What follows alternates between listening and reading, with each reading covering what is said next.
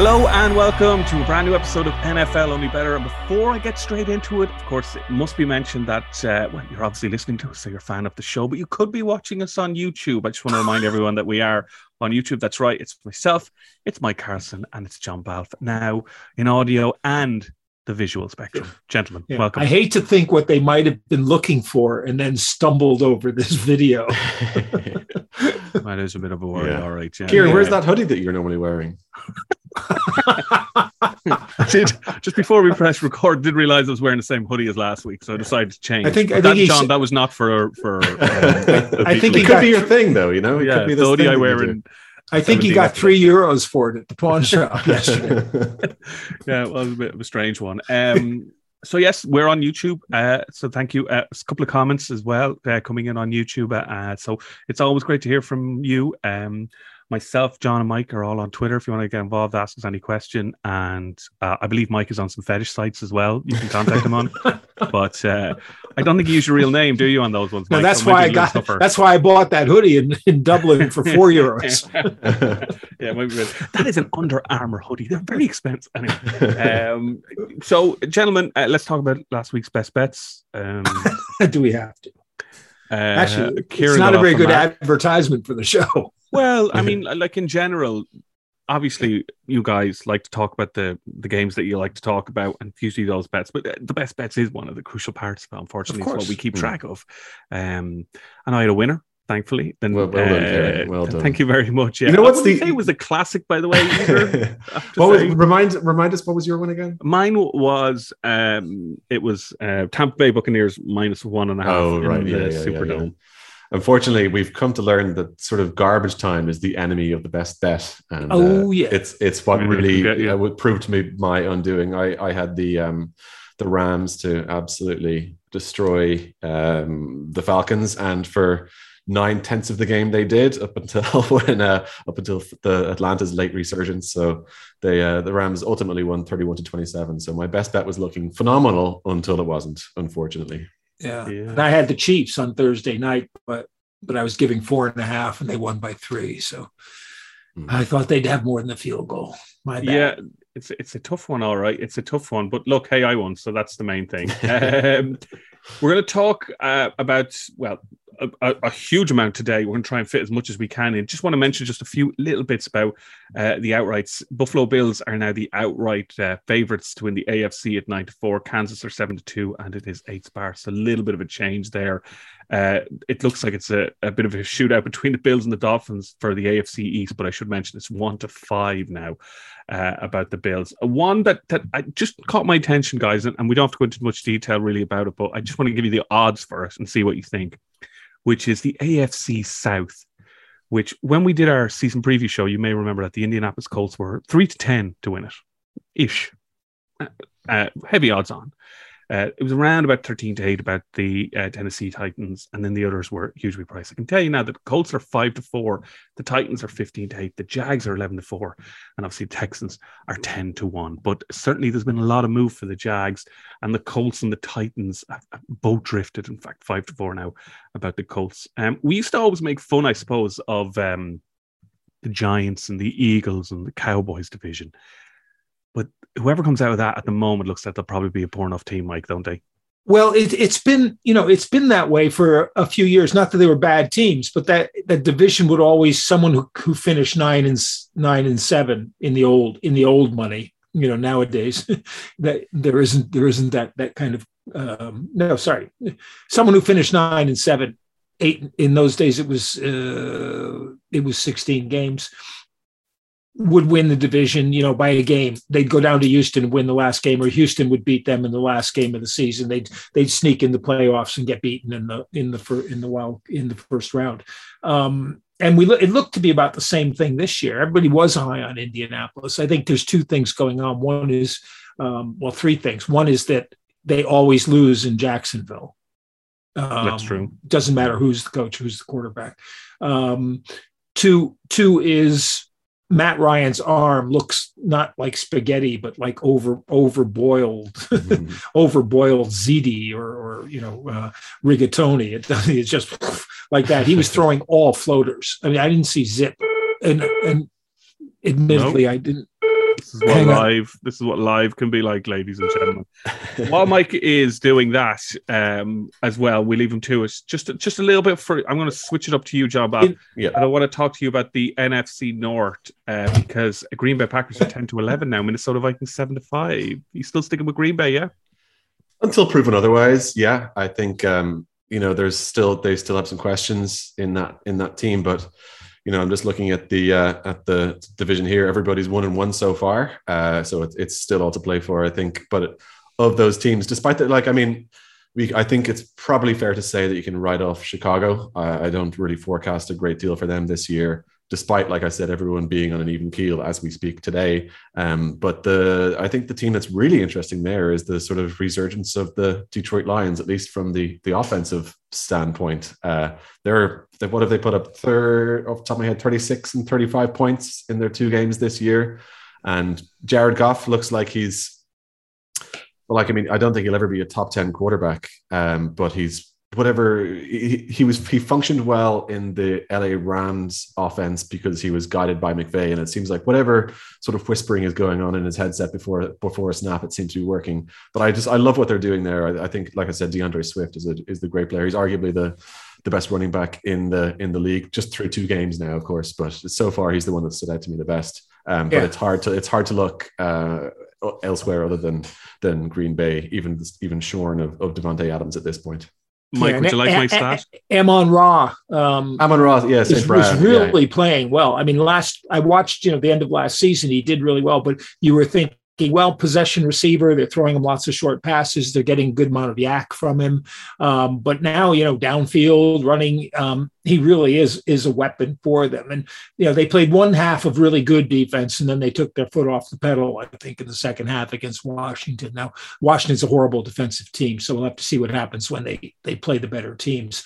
Going back to Indy, the third factor in that is Frank Reich has to figure out how to make the offense work with Matt Ryan at quarterback, which I don't think they've done. They're too good offensive line wise, Jonathan Taylor running back wise, and the big problem is they're trying to run a Matt Eberflus defense, or they're built for a Matt Eberflus defense, but that's not what they're running. So their defense is kind of suspect. I don't know who you should like in that. The tendency is to think that Tennessee is going to do their normal kind of eke out enough wins to make it in the playoffs, but based on last week, you would jump to the conclusion that's going to be difficult.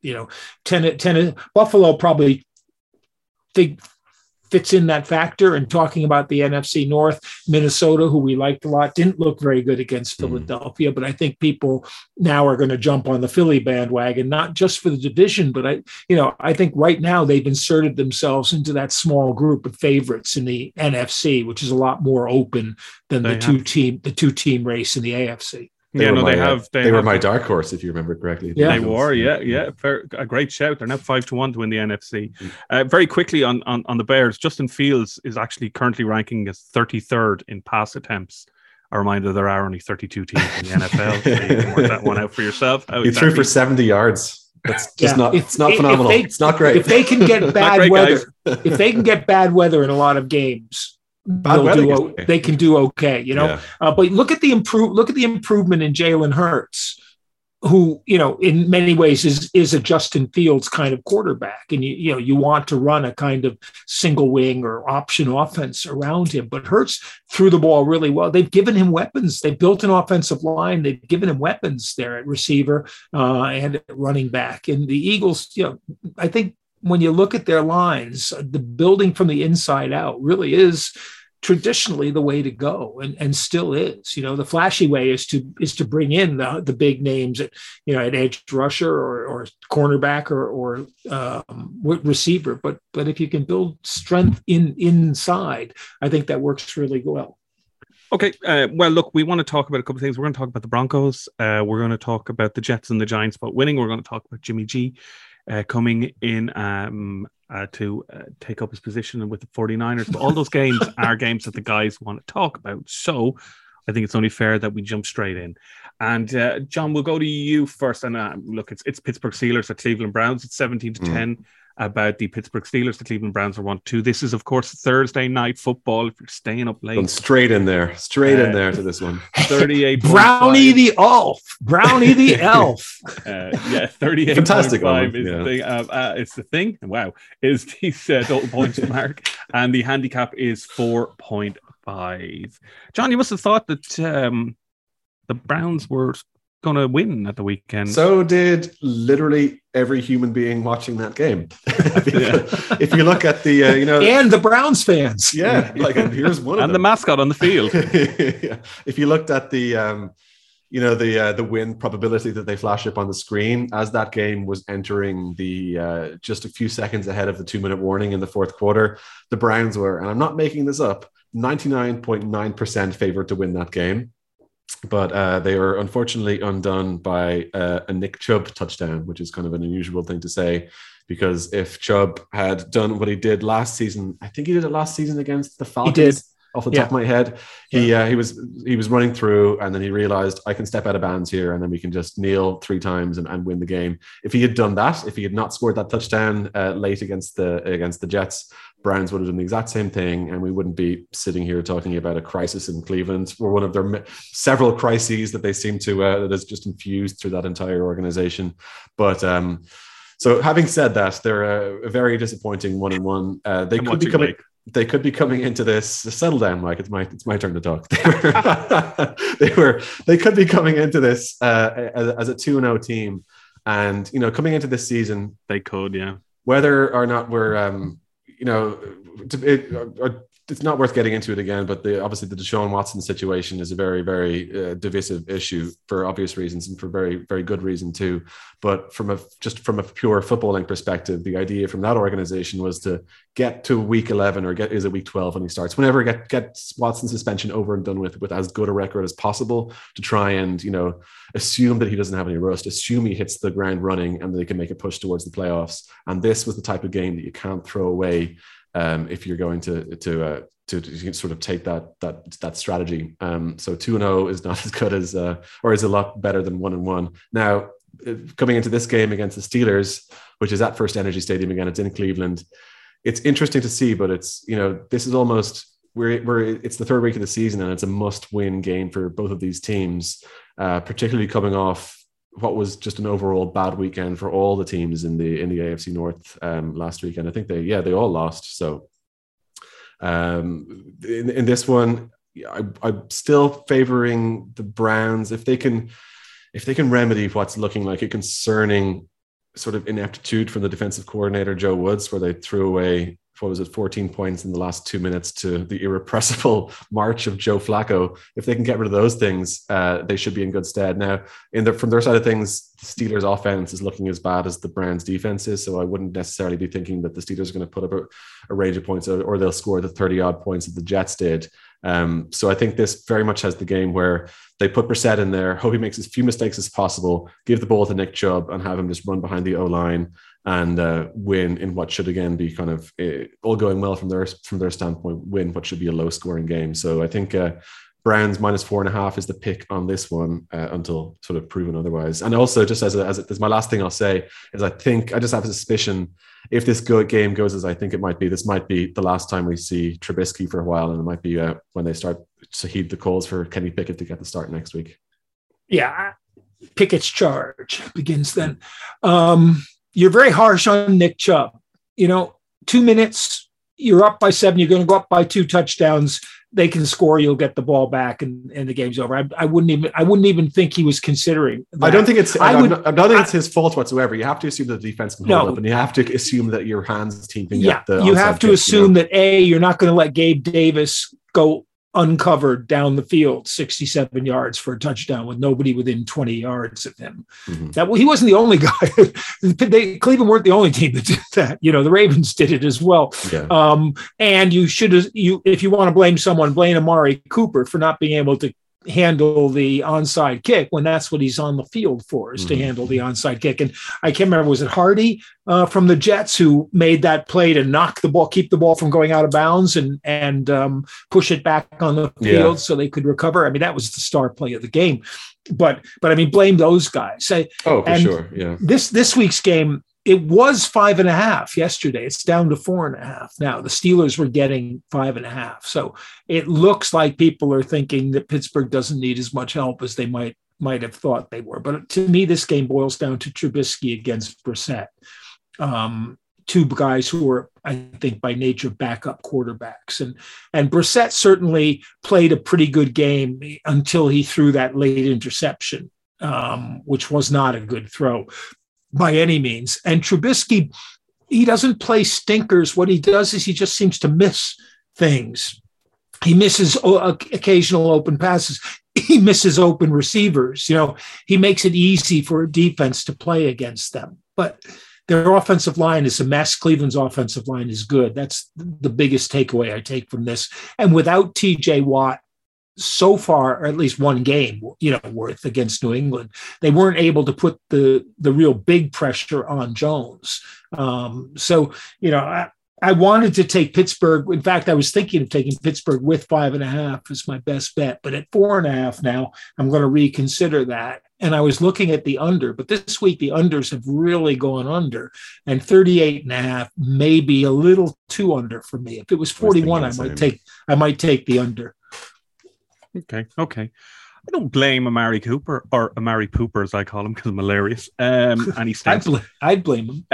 But we've seen that happen before. Seattle Green Bay years ago. Go to I think it was nearly the Super Bowl game. NFC. Sorry, conference. Yeah, that was the tight Jordy end. Nelson. No, it was a tight end who went up and dropped the ball. It was a high offside kick. Yeah, we've backup tight end. I can't remember his name. It wasn't Rodgers.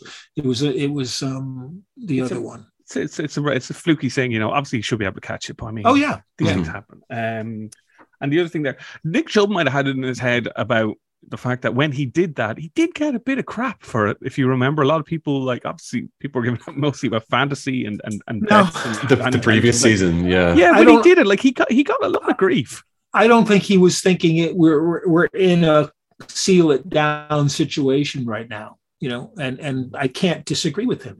2 minutes to play, you're going in for a touchdown that puts you two. But yeah, plus Caleb York missed the extra point, which was key, which was really crucial. Yeah. Because, if you're up 14, then, they're either going to have to go for 2 or you go to overtime. Okay, we'll move on. A couple of decent shouts there. Baltimore Ravens take on the New England Patriots on Sunday, 6-10 about the Ravens. The Patriots are 11-8. It's 3 points at the moment. The spread, and the over-under is 43.5. Mike, you were keen to come in and talk about this one, which on paper, straight away, kind of a lot of people looked at it as possibly, one of the locks of the weekend, which would be the Ravens, surely. Well, we have a few questions based on their performance against Miami. And I note that Duvernay is out, which is probably going to hurt them a little bit offensively. They haven't put their running game together. The whole running game was Lamar Jackson, and that makes them relatively easy to defend. Bateman, I love. And he's coming along nicely, but Miami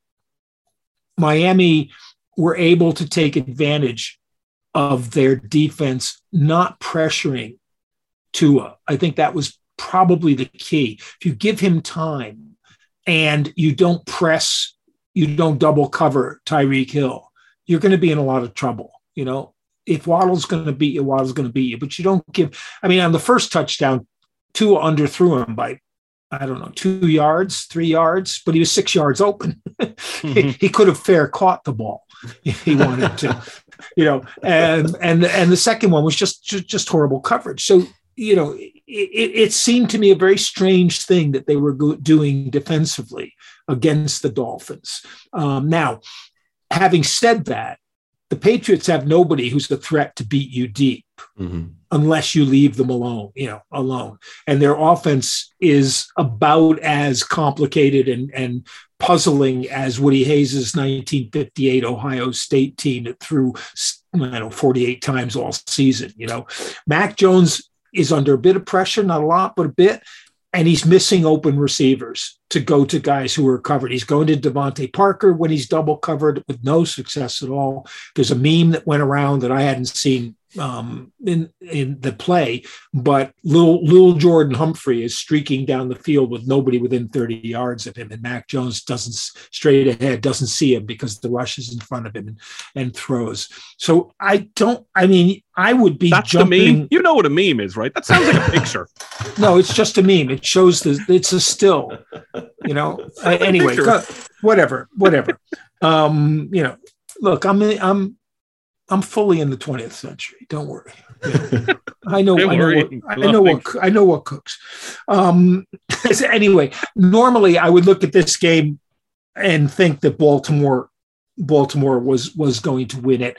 There's that little itch there that the Patriots getting points at home is such a rare incursion. You almost want to jump on it that way. And I think if it were more than 3, I might well take a stab at it. But basically, I think Baltimore is a good one. 43.5, I think I might go under on, strangely enough, because although Baltimore, as I said, Baltimore's weakness defensively is one the Patriots aren't going to exploit, and the Patriots have only given up, I think what's the average? It's like 15 points a game, but Miami's 20 points one was a fumble recovery touchdown, and one field goal came directly off an interception. So they basically played really good defense against Pittsburgh and Miami. So I might go under on that game, might be the best bet. Okay. John, I know you want to talk about the Buffalo Bills and Miami Dolphins, so I'll give you the prices for that, but you can come in and give us any view that you have or don't have any view. I just don't have any Ravens, Patriots. But for you, the Bills, 4-9, Miami Dolphins 9-5, 5.5 is the spread at the moment. 52.5, we're expecting a high scoring game. So really, we're talking about teams here that Mike talked about, the Baltimore Ravens. I mean, that was an incredibly exciting game, and they're at the end. They're at the, they get the loss in the end, despite being up for long periods. And then you come to a game like you want to talk about, which is the Bills and Dolphins, which is a complete flip side. So Dolphins come in, pumped up, but they're facing a team that are now, very much the favorites for the Super Bowl. 4-1 favorites for the Super Bowl. Been cut a bit since the start of the season. Already beaten last year's winners and just destroyed the Titans. Mm-hmm. What do you think? Yeah, they're very much living up to the billings so far this season, aren't they? I do remember coming back into week 1, I was a little hesitant with the Bills based upon just, they were excellent last season, but I did see, I think there was a couple of deficiencies here and there. So I did think that their opening week game away to the Rams would be sort of a difficult one for them. And I picked the Rams in that one, unfortunately, when I was quite wrong, as it turned out. So that's one of those things. I think I've learned my lesson with this Bills team. But I think this is the game when I was just looking at the schedule for the third week of the season, this is the one, and I'm sure you guys probably agree with me, this is the one that kind of jumps off the page the most, just from the potential for point scoring, the potential for exciting football. Now I'll cut to the chase. I think Buffalo should maybe not handsomely, but they should win. Everything is pointing in the direction. They're they're the favorites, arguably the most informed team in the league. They're 9-1 against Miami in the last 10. And I think you can look for that streak to continue. But that's not to say that they're going to go in there and whitewash this Dolphins team, as we saw for large stretches of the second half, really, against Baltimore last week. They're very capable of putting points on the board when they need to. And Tua was kind of, we've been a critic of his on this show in the last year or two, occasionally, for somebody who came into the league, admittedly injured, but who came into the league with such high expectations, who would have been probably a number 1 pick if he didn't get that really terrible injury in college. They took a gamble on him, and it looks like that gamble is paying off a little bit. He played very, very well last weekend in stretches against the Ravens. But crucially, when you bring in somebody at great expense like Tyreek Hill, there needs to be some sort of ability for him to work alongside the quarterback. And look, the signs so far this season are good. And when you have someone like Tyreek Hill, and Mike actually mentioned it when he was reflecting on last week's game against Baltimore, it's that when you have Tyreek Hill there, you got to put 2 guys on him. That's just the way it is. And Mike said, whatever happens with Jalen Waddle will happen with Jalen Waddle, but he put up 160, 170 odd yards and a couple of touchdowns as well last week. So if you leave him alone, if you leave him unguarded, if you put your third corner on him, or you sort of have to move a safety across to kind of keep an eye on him, that opens up gaps even for other people as well. But Waddle he's looking like the real deal to me, and certainly someone who can take advantage of the situations that's presented in front of him. So while it does look like that Miami are building something there this season, and even we were all big Flores fans coming to the tail end of last year and stuff, I think, but I still, it looks like they've even improved. It's, again, small sample size, but it still looks like they've improved even beyond that, because remember, again, Flores last season was very up and down. He started the season terribly and finished it brilliantly. So they've maintained that momentum. It looks like they've consolidated slightly. So they do look like a legit team, but, they won't be the last team to lose to Buffalo this season, and but I think that's how it's going to go. So I'd be happy enough to take the Bills -5.5 on this. Mike, over to you.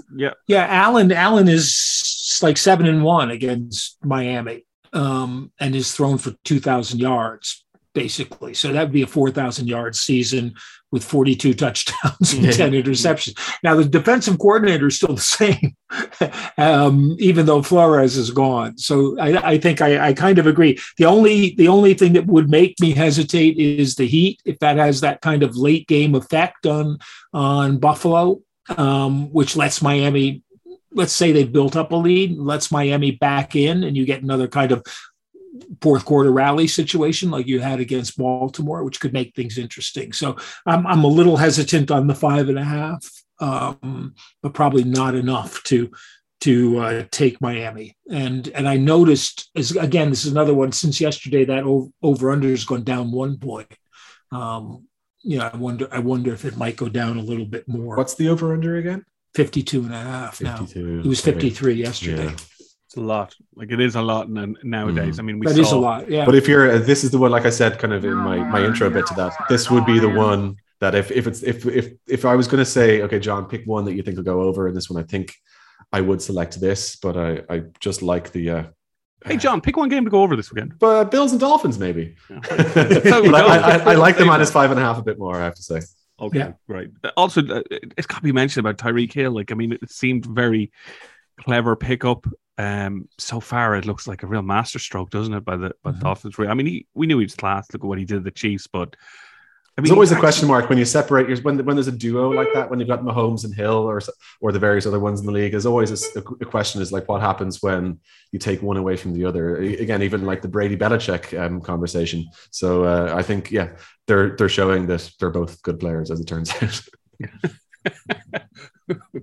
Tom Brady and Tyreek Hill.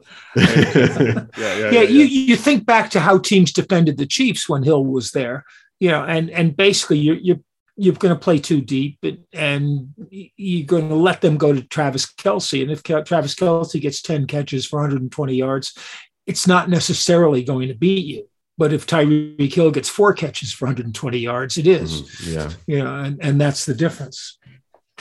And interesting, he got his first 2 touchdowns as well. Like in game 1 against New England, 8 receptions for 94 yards, no touchdowns. Yeah, but 11 receptions. They held him basically. They did, underneath, and give him the catches, but don't let him beat you deep. 190 yards at the weekend for 2 touchdowns. As I know, as the person I was playing in fantasy football had him, and he did nothing in the first half. He did nothing. And then Kieran, explosion of like 15 minutes. The development of those messages you were sending to our WhatsApp group were very, very funny. The guy I was playing also had that Lions guy that had an amazing game. The St. Brown guy. Mm-hmm. In the space of like 15 minutes, his team doubled its points. Like, it just, every time I looked at it, there was like another touchdown for it. Anyway, it's just like such a frustrating thing. I just hate everyone. My favorite thing of the whole weekend was that nobody mentioned Brian Flores in the game against New England. It's like someone, I think Ian Eagle. They're going to get on me for mispronouncing McPherson, and Ian Eagle can't even pronounce his own name. But I'm still worried about this meme thing, I got to say. Yeah, so. he said he said something like, "Oh, and Brian Flores, used to coach for the Patriots," but no mention of, Belichick's email or Belichick's text message to him, that started the whole lawsuit against the NFL that got him, partially got him fired from the Dolphins and all. No mention at all. Yeah, I'm not surprised he didn't mention it. 9:25 contest. Sorry for banging there, people. Los Angeles Rams take on the Arizona Cardinals. It's 1-2 about the Rams. Arizona Cardinals are 8-5. 3.5 is the spread, and the over/under is 49.5. Mike, you were the one who wanted to say, have a little chat about Rams Cardinals. Kyler Murray, on a weekend that Call of Duty came out, which statistically is a weekend he plays poorly because he is obsessed with Call of Duty.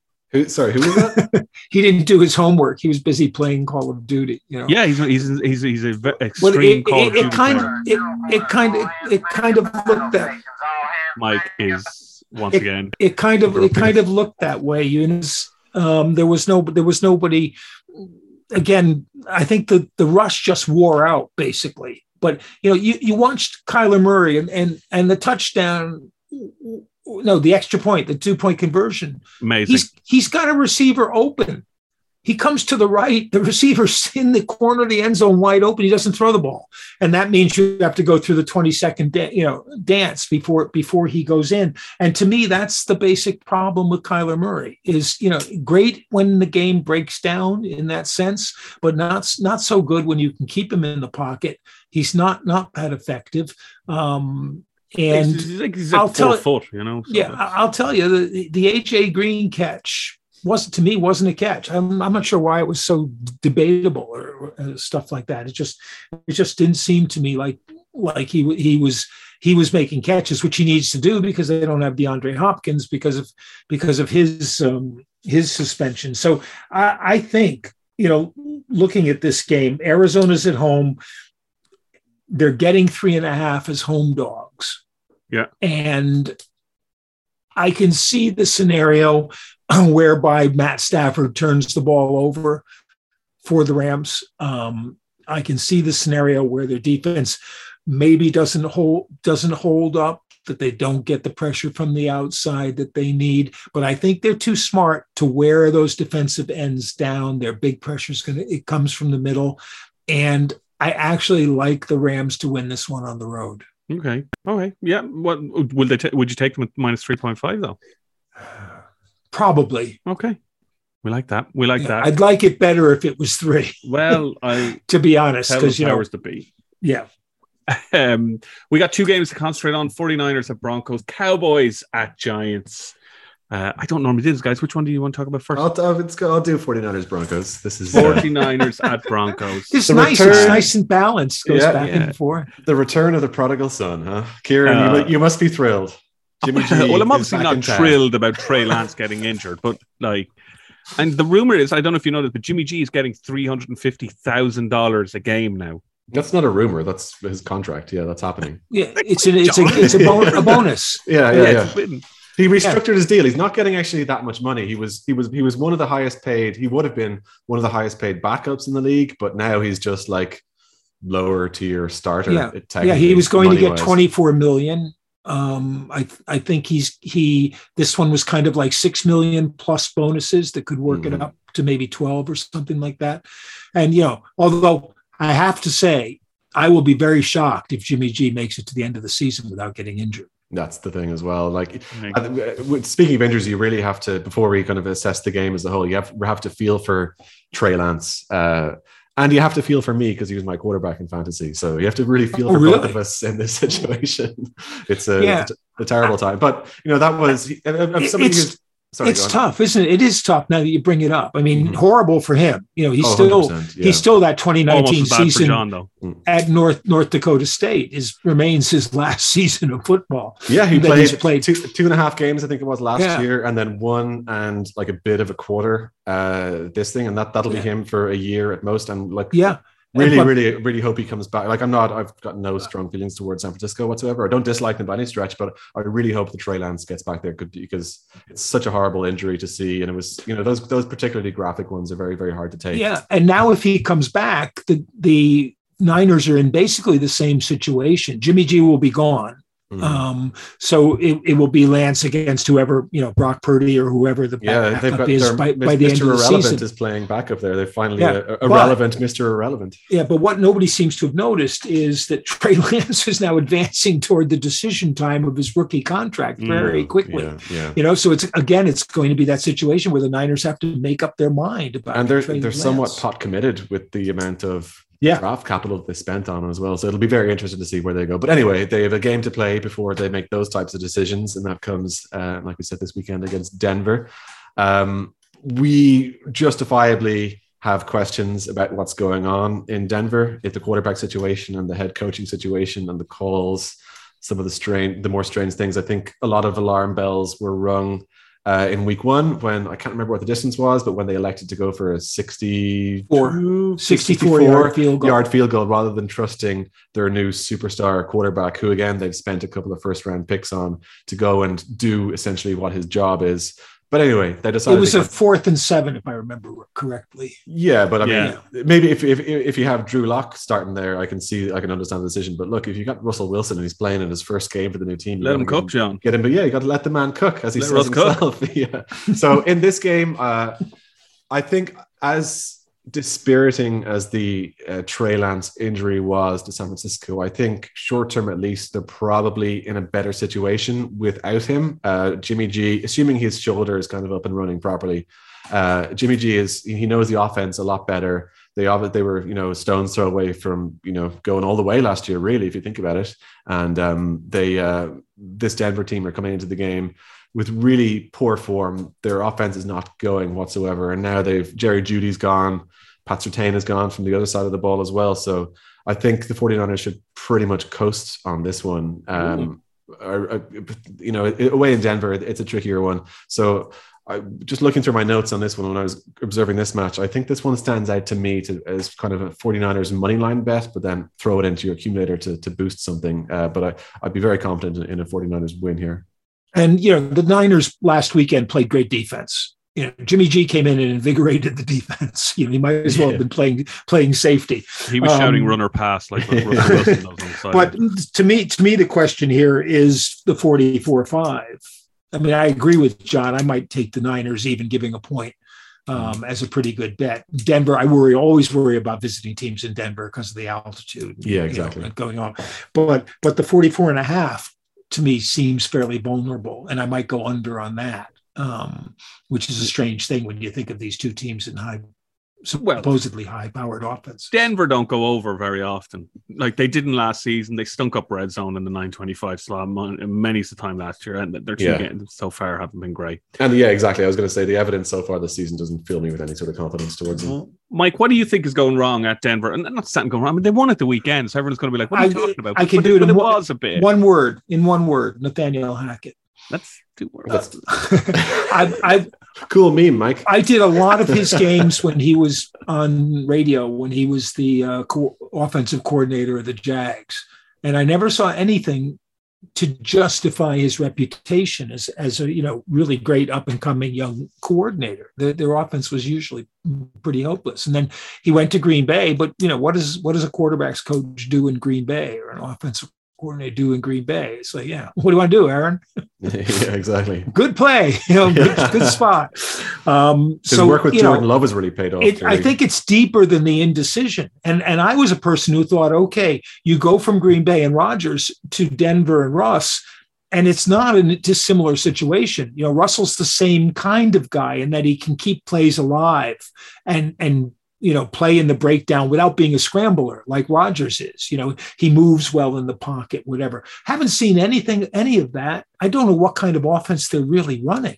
That's the interesting thing. I don't know if I could describe it to you. And Wilson does not look very sharp either. So, this all, and Jerry Jeudy being out, as John said, it all leads me to kind of downplay the Broncos. And it also, without Von Miller, it's not the defense that it was before Von Miller left to get a ring with the Rams.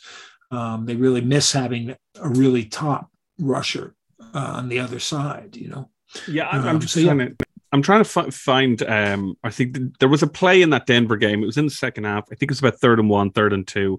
And Russell Wilson handed it off to a guy who I believe it was only his second or third snap in the whole NFL.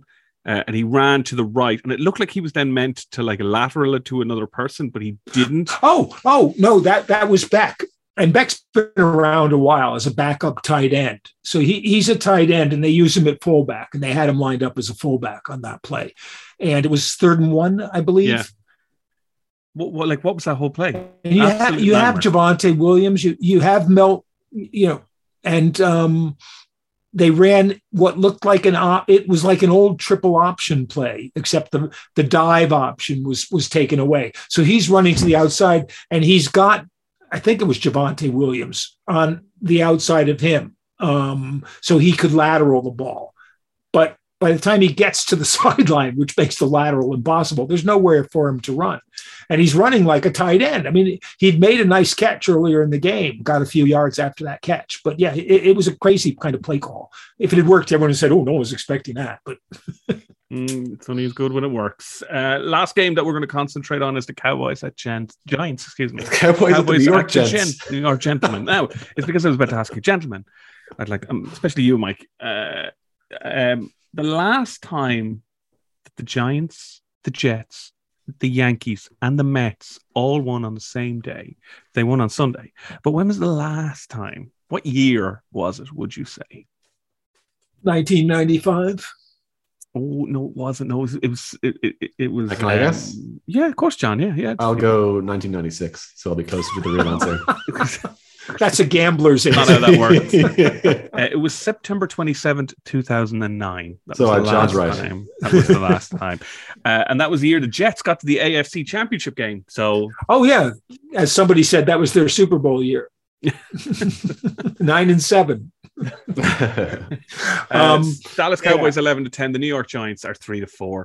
The Giants are favorites, 1.5 points. The over/under down to 1.5. Yeah, the bookies are coming to their senses. Coming to our senses. Well, let's start with you then, Mike. It was 2.5 yesterday. I was going to take this as my best bet, giving Dallas 2.5. Although, the different. The Giants are not playing great football, but they're not making the kind of mistakes they've made so much, over the past. To me, this matchup is Micah Parsons against Daniel Jones. And the Giants' offensive line is going to need to perform, really well. Saquon Barkley, you could look at it as Saquon Barkley against Zeke and Pollard as well. The biggest surprise, I think, of the season to me so far is that Tyler Smith has played reasonably well at left tackle for Dallas.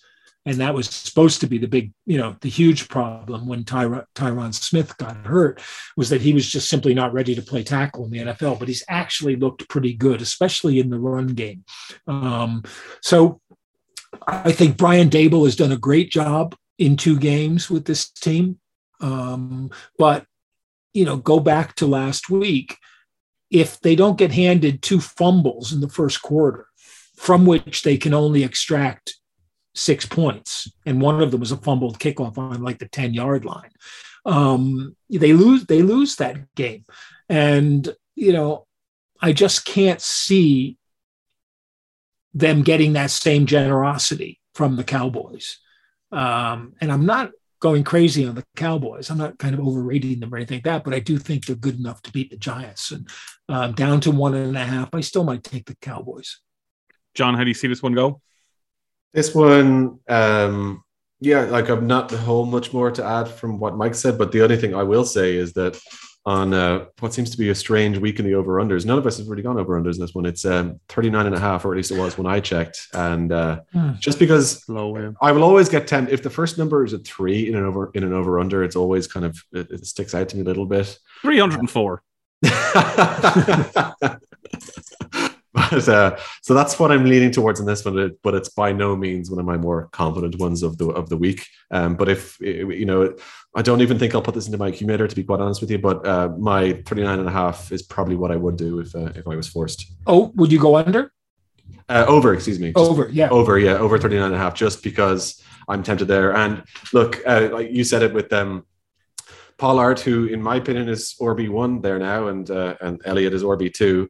even though they've got the contracts the wrong way around by the looks of things. And the touches. So let's just be clear, because we've heard this argument before. Well, Zeke is still getting more touches, but Pollard is getting more yards. Yeah, it's an interesting one. And look, as well, from a Giants perspective, I think it's really good to see what appears to be a healthy Saquon Barkley back in the league. He's just, he's had a really pretty tough time of it since he was selected in the draft, number 2 overall. He's shone brilliantly when he's been fit. He looks absolutely dynamic. But even just last season was even just he was there for most of it, but it was just a write-off because he was still recovering from the serious injury the year before. So he looks like, just from the evidence we've seen so far, he looks like he's back on the rails, which is great to see. And there are potential for points between just those 3 aforementioned players. So because it's 39.5, look, I think it might sneak over. If that was like 44 or something, I wouldn't even be mentioning this, but 39.5, I think, is probably doable. Okay. Based on statistically, because the Giants have started 2-0, they now have a 46% chance of making the playoffs. All right. Which, fair play to them. Yeah. Top of that list, by the way, is the Bills at 93 and the Bucs also at 93%, if you're so inclined. If they can survive Aaron Rodgers in Tampa. The bottom teams are the bottom team is actually Falcons with a 6% chance. Falcons, really? Playoffs. Yes. Yeah.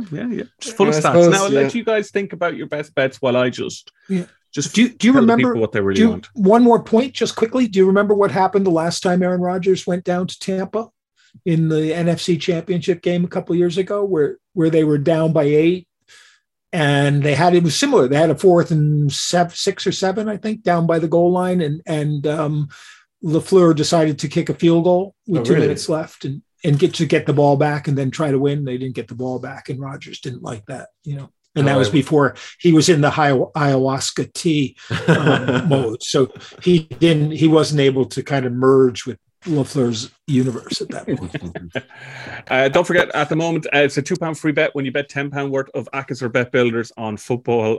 Keep an eye out on the website. Head to the Betfair Sportsbook. If you're listening to us on Saturday or Sunday, there's a huge amount of promotions over on the weekends on Betfair Sportsbook, some of it relating to the NFL, to football, to racing.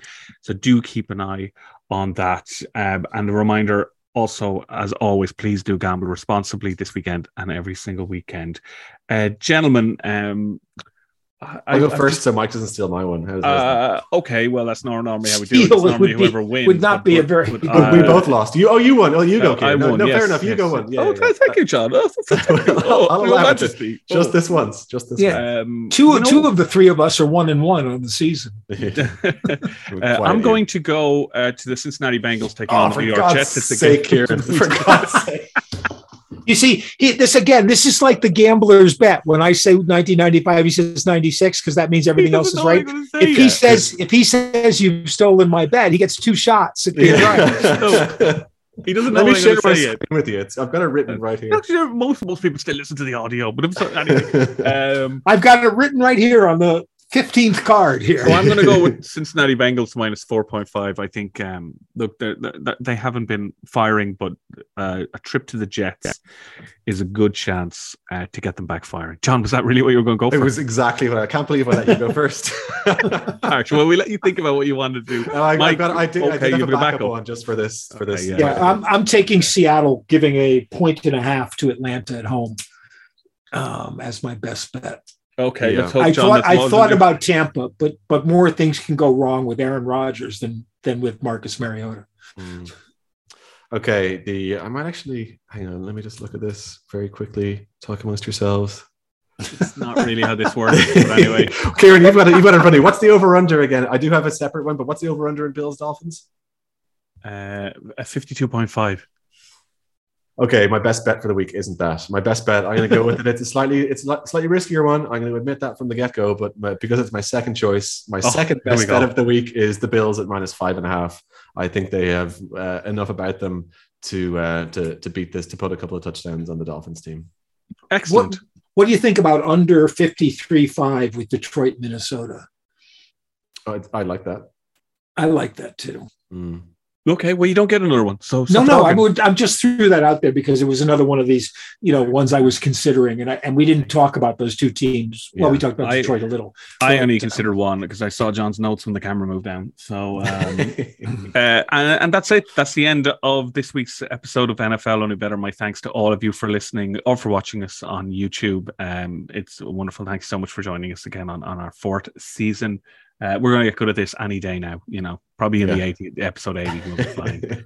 Michael, remember to turn up. Was that your phone or was that your doorbell or what? It was both phones. It was MI5 contacting him on his secret pager. Yeah, no, they hear everything I do anyway. My thanks to John Balfe and my thanks to Mike Carson for joining us today. A little bit later than usual, so we're dropping a little bit later, probably into your ears, but we're still here. And look, we've got busy lives, but thank you for listening. And please, a reminder to please gamble responsibly. Please gamble responsibly. Even we're all off to explain memes to Mike. Bye for now. What does that mean?